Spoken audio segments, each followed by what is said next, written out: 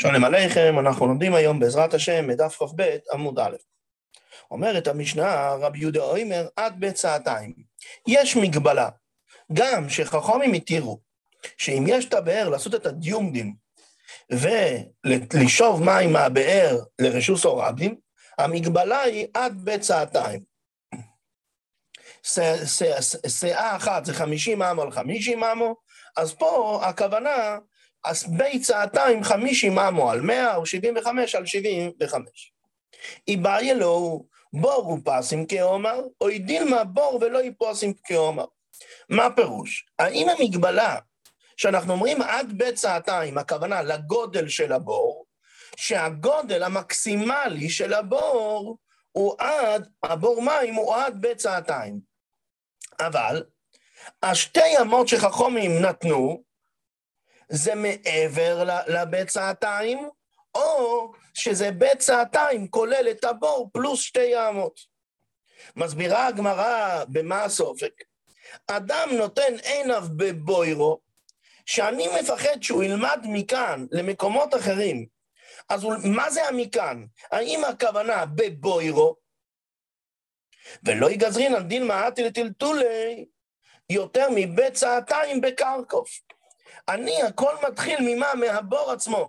עם הבור עצמו, ואנחנו אומרים הרי הבור הוא לא מיועד לשינה, זה לא מקום שניח את השמישתי של אודום, אז ותמיד במקום כזה הגבלתי לבצעתיים, אז מה אני אומר? אני לומד את הכל מבור. אוי דילמה, אדם נותן עיניו במחיצתו, שהוא מסתכל פה לסיפור של הבור של המים, הוא מסתכל את המחיצות, עם המחיצות. ממילא, וגזרין הנדיל מעטי להחלוף יותר מבצעתיים בקרקוף. אז הוא ילך להחליף את זה ביותר מבצעתיים, גם של מה?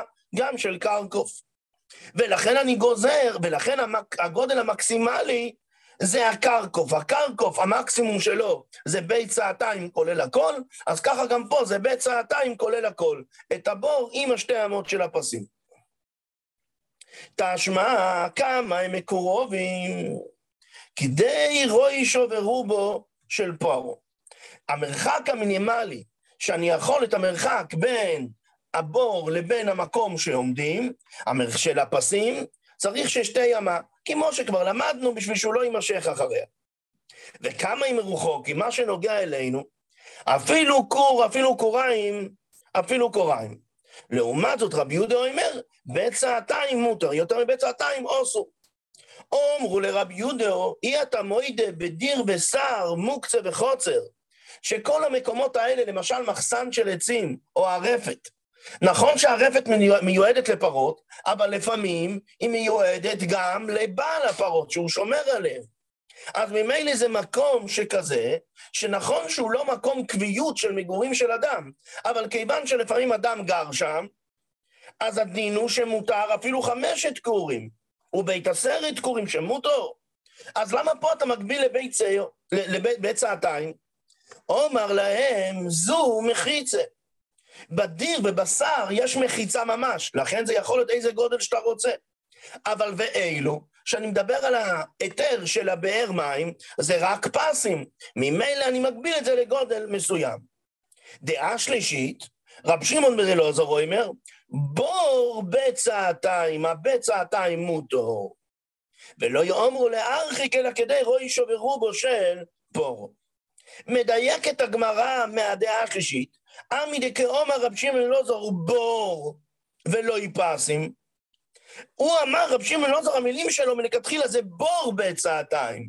זאת אומרת, זה בור נטו בצעתיים. לא כולל את שתי אמות זה מבחוץ. מכלל דרב יהודה שחולק, בור ופסים כאומר. כי אם תגיד שגם לפי רב יהודה שאני אומר בצעתיים, הכוונה רק לבור לא כולל את הפסים, אז זה בדיוק דעתו של רב שמעון בן אלעזר, אז מה הם חלקו? איך זה 3 דעות? על כורך שרב שמעון בן אלעזר אמר שבצעתיים זה הבור נטו, לא כולל את השתי אמות, ואילו לרב יהודה זה חלק יותר קטן, שזה ברוטו, כולל את הבור ואת השתי אמות. אומרת הגמרא, ולא, אל תלמד מפה, רב יהודה בור ולא יפסים כאומר. גם רב יהודה אתה יכול להגיד שהוא למד כמו רב שמעון בן אלעזר, שמר ביצתיים לבור עצמו, והשתי אמות זה מעבר. אי אחי, היינו דרב שמעון בן אלעזר, לא. איכא בניו אריך וקטין. המקום כזה, לפי במקום של אריך וקטין. מה זאת אומרת אריך וקטין? אריך וקטין זה אומר שזה ארוך וצר. אם זה בור כזה שהוא ארוך וצר, שהוא לא, האורך שלו הוא לא ריבוע, שהאורך והרוחב הם שווים. הוא לא מרובע שהאורך והרוחב הם שווים. אז לפי רב יהודה, מה אכפת לי? הוא עיקר שהגודל המקסימלי זה ביצתיים. לא אכפת לי בצורה כזאת, בצורה כזאת. האם זה 50 על 100 או 75 או על 75? ולעומת זאת רב שמעון בן אלעזר אומר, דווקא, נראה הוא מדגיש ביצתיים על ביצתיים. דווקא שזה 75 על 75, שאין האורך יותר גדול מהרוחב. חוזרת הגמרא, כלל, אומר רב שמעון בן אלעזר, כל אוויר שתשמישו לדירו, כגון דיר ושר, מוקצה וחוצר, אפילו בית 5 קורים, בית 10 קורים מותר, זה נחשב לדירה רגילה.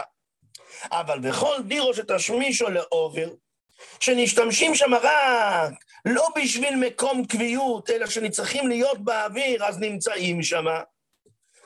כגון בורגונין שבסודס, זה רק סוכה שהשומר שומר שם, אז שם חכמים הגבילו, לא נתנו לזה גדר של דירה רגילה.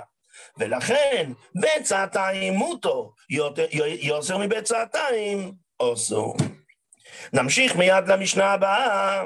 רב יהודה אומר, אם בין הפסים האלה, אם היה דרך רשוס או רבים, מפסקתון, אם יש דרך של רבים שעוברת בתוך החלק הזה של הבאר, שסתמתי אותו עם הדיומדין, אז יסלקן על הצדודים. לעומת זאת החכמים אומרים, אינו צורך. זאת אומרת, לפי רב יהודה אני אומר שברגע, אפילו שמדאורייתא הדיומדים נחשבים למחיצות, אבל אם רבים בויקים בו, רבים הולכים שמה, זה מבטל את הגדר של מחיצות. ולפי חכמים, ולכן יסלקן על הצדודים.